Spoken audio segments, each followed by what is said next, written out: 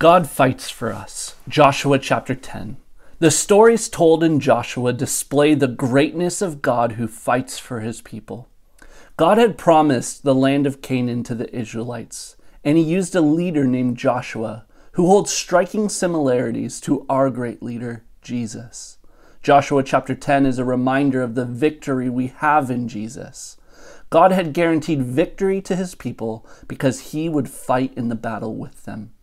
Victory does not come without a battle, but with God, you will always win. For Israel to conquer Canaan, they had to fight wars.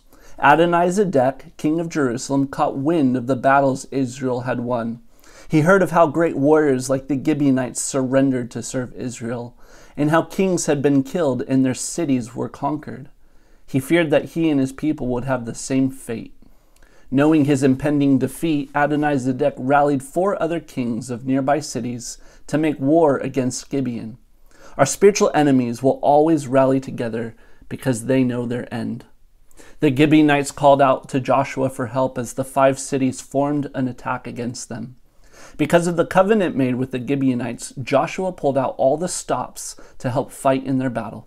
God promised to Joshua that he would win the battle, and so he set out in the night and marched with the promise of victory. The people of God do not fight for victory, but from victory. The promise of success is made even before we step into battle. As Joshua and his mighty men of valor arrived at Gibeon, the Lord threw the enemies into a panic, and they were chased back for miles.